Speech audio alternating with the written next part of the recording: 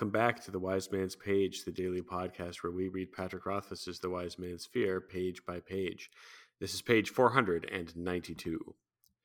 Gather round and listen well, for I have a tale of tragedy to tell.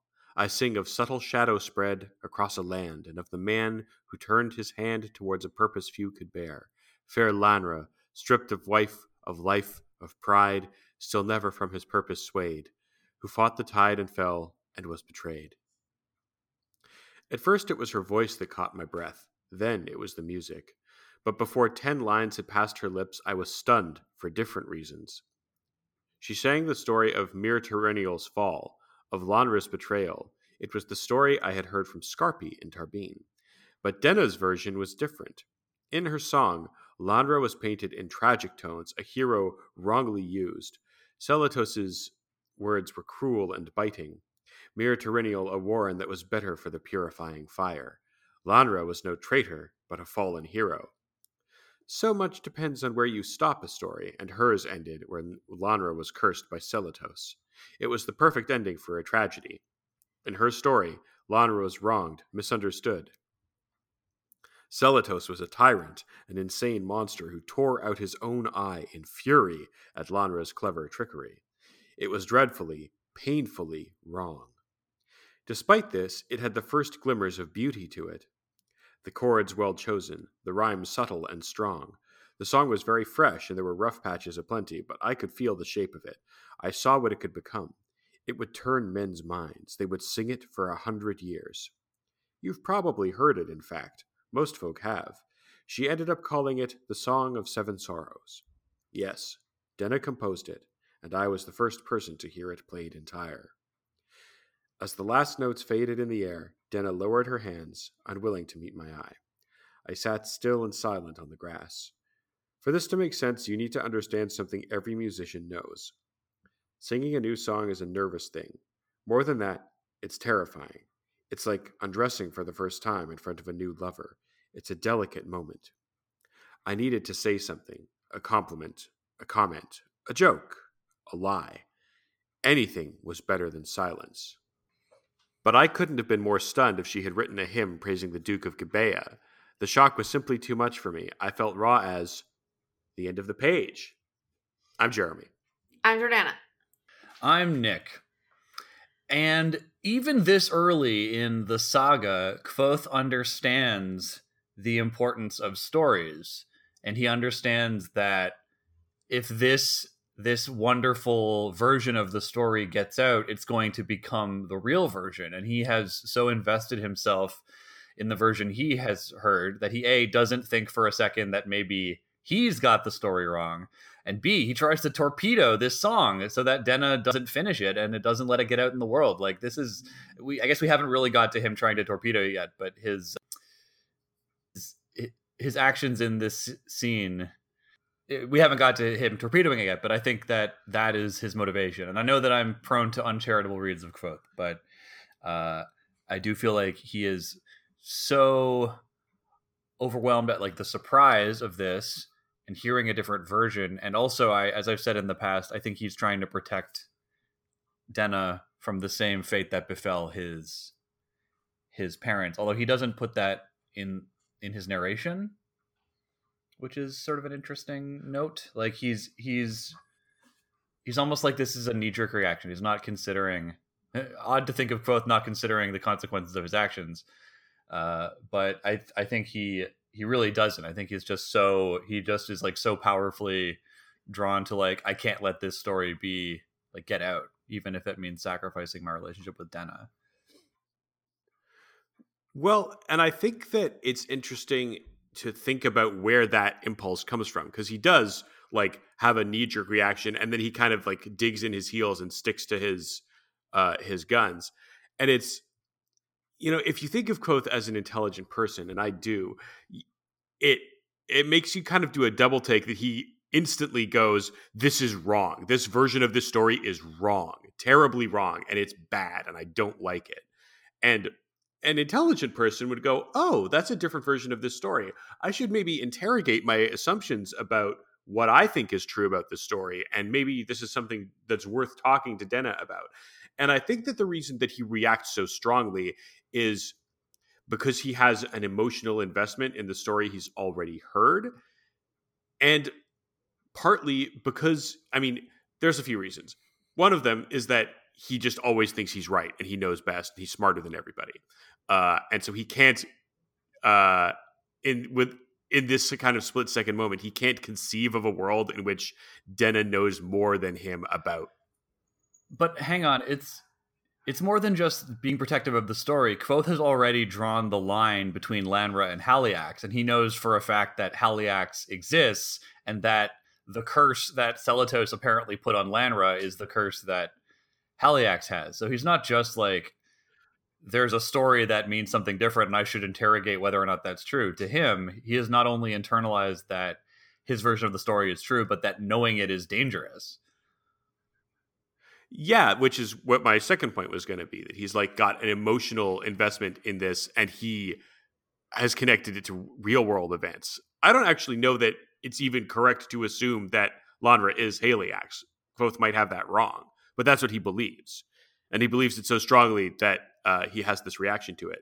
But I also think I relate to Kvothe's reaction here because it's how I react when something changes about a story that I'm familiar with and it makes me mad because it's wrong and dumb.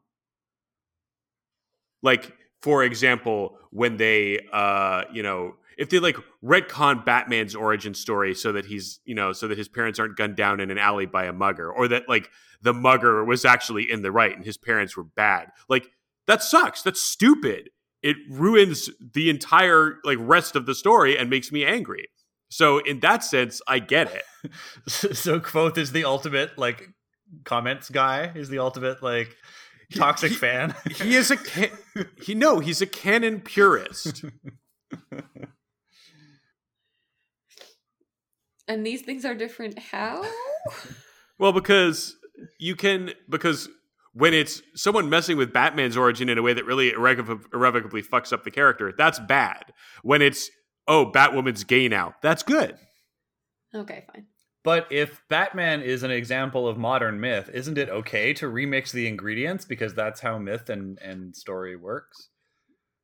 It's okay to remix the ingredients as long as you don't get the fundamental truth of the story wrong. What if that's what like, you're it's interrogating okay, in your remix?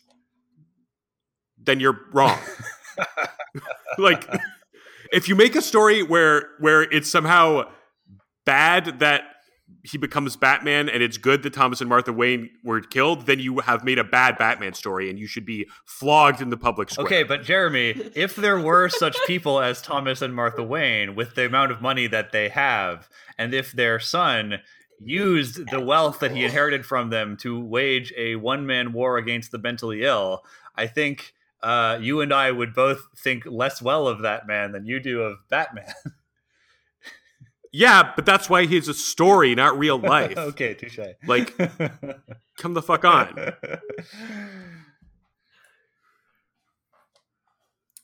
Right. So, back to the page we're reading. One thing that's actually really frustrating about this page is, like, there's a bunch of stuff that I want to get to, but it's not here yet. Like, especially just because we're gearing up to Kvothe's reaction, and it's frustrating. Like, it makes sense, but it's frustrating to know that, like, Kvothe knows what he needs to do in this situation. He knows what he needs to do, and he's not gonna do it. He can't do it. And it's just like, no! Why? Like, you know what you need. Like, he knows he knows that, like, this is a scary thing for her, and that, like, he needs to say something. And he doesn't, and he can't, and it's frustrating. Because he's being a bad audience. Like, remember on the previous page when, like, Denna is saying that, like, what she needs right now is an audience. And, like, he's not really providing as an audience member. He's providing as someone with a really specific problem with her story. Like, he's not really providing as a full audience kind of thing. I mean, yes, but because we understand where Kvothe is coming from, like, that's where the tragedy comes from. Because we know what he needs to do to, like, be there for Denna in this moment, and he can't do it for reasons that are personal to him, and we completely understand why. Yeah, and are also even if we're going, no, Kvothe, you fool. It's still frustrating. Yes, it is. Yeah, that's where the drama comes Yes. from. And it's delicious. Yum, yum, yum, yum, yum, yum, yum. Let me gobble up your sorrows. It's also worth noting, I think, that none of the facts of Denna's story are different than the facts of Kvothe's story. Like none of the events. It's all in how the events are interpreted, and who the story chooses to focus on as its lens, right? So isn't it interesting to think about this story, the one that we're reading, and if you focus on another character as its lens, perhaps Ambrose as a disfavored son who has been relegated and is simply trying his level best to exist in the way that he was raised, in a world that doesn't understand him, and he's stymied at every turn by this cruel upstart who won't leave him alone. Yeah, but I mean, if that's the example you're going to choose, then the logical thing that we must do as readers is go, okay, no, the first version was correct. Because siding with a prick like Ambrose is simply impossible, no matter how sympathetic you try to make him. I mean, I don't. Yes, I think the reason that we're reading this story from Kvothe's perspective is that it's a far more correct reading of that relationship. But I think what we agree on here is that what's happening here in the two stories of the Lanra to Haliax myth is a version of what Kvothe is doing in some way in telling us his version of the events that led to him being relegated to the Waystone Inn. Yeah, and like in some ways it's like you can also read this as an interesting foreshadowing of how he's failed, because he says, you know, this song is going to turn men's mind. They'll sing it for 100 years. And then he says, oh, and like, you all know this song already because in our world, this is now a song that's already popular and beloved by everybody. So however Kvothe attempts to torpedo Denna in the following scene, he fails. And this song does become like an accepted narrative in the world. I also, there's a bit of synchronicity for me in that he says, you've probably heard it, in fact. And that reminds me of the, you may have heard of me line that he says when he begins his story. Yeah. So we may have heard of him, but we also may have heard of Denna, sort of. Well, it's interesting, actually, the way he frames it, because the way he frames it, he seems to think that people wouldn't have heard of Denna. Yeah. Because otherwise, why would he be explaining to us, the audience, who Denna is? Who wrote Tinker Tanner? Right? If all the... What? Who wrote Tinker Tanner? Like the songwriter of these ageless songs don't matter. You know, who is the first person to write Robin Hood? And the very idea that people in the world know who Kvothe is, but they don't know who Denna is, that would be like knowing who Robin Hood is, but not knowing who Maid Marian is, which raises an interesting question. Why don't, if people are familiar with the legend of Kvothe, why aren't they familiar with Denna? I like it. Much to think on. It's because she's dead. She's dead. I mean, that's still not a very good reason to not have someone in a story, though. Just because they're dead doesn't mean they wouldn't I be mean, in the story. I don't think we need to get too deeply into this, but I feel like despite the central role she plays in Kvothe's actual life, she's not a central figure in the Kvothe stories. Although she was there when the dragon happened, but she was like unconscious. Right? She was in a... Well, and normal people don't know that, right? Like, she doesn't figure into any of, like, the popularly retold stories of Kvothe. What I'm getting at here is that it seems to me like after her patron gets whatever he wants out of her, he's going to kill her to hush her up, make sure she can't spill the beans. That could be. Either that or the Chandrian are going to get her. Well, what if they're one and the same, Jordana? Reasonable. But then why would they want the song out there to begin with? Or what if it's not because the this song Chandrian makes them writing look the good? Song? What if it's the enemies of the Chandrian who want to immortalize a song about the Chandrian for all time? If what they want is to destroy all records of them, then surely their enemies would want to keep records of them. And if what they want is not that, but instead to rewrite reality so that they are its protagonists rather than its villains, then this is the kind of song. Oh, that's a good point, Jeremy. That the first step of that would be to erase all records of them being bad, which would explain why the rhyme of them being quite nice to us still exists in the archives. So I that is quickly taking place for me as the front runner for the Chandrian's motivation is not to destroy all records of them, but to change their the way they're perceived in the stories as being protagonists rather than villains. I like Listeners, if you ever want to get Nick on your side, you just have to jingle the keys in front of him of a tantalizing new crackpot theory that's even crazier than whatever one he put forward. You know what? That is catnip to me. I do love to be yes-anded when it comes to crackpot theories. We have a letter today from Josh the Bird, who writes on Kvothe and Denna. Hey, I haven't written in a while, and I wanted to pop in. I really enjoyed the discussion Jordana and Jeremy had on page 450 in regards to Kvothe and Denna as romance versus tragedy.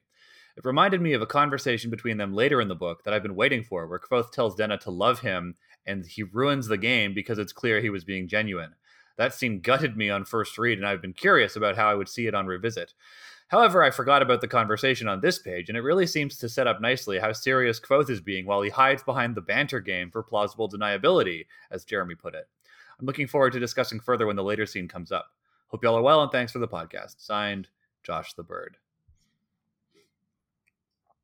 I do think that on this read in particular, it's more and more apparent to me how much they hide their true feelings behind banter, and that when the banter element is stripped away, how frightening it becomes for the both of them, which is perhaps on display a little bit in this chapter, although it certainly it's about to move away from like loving honesty to brutal honesty.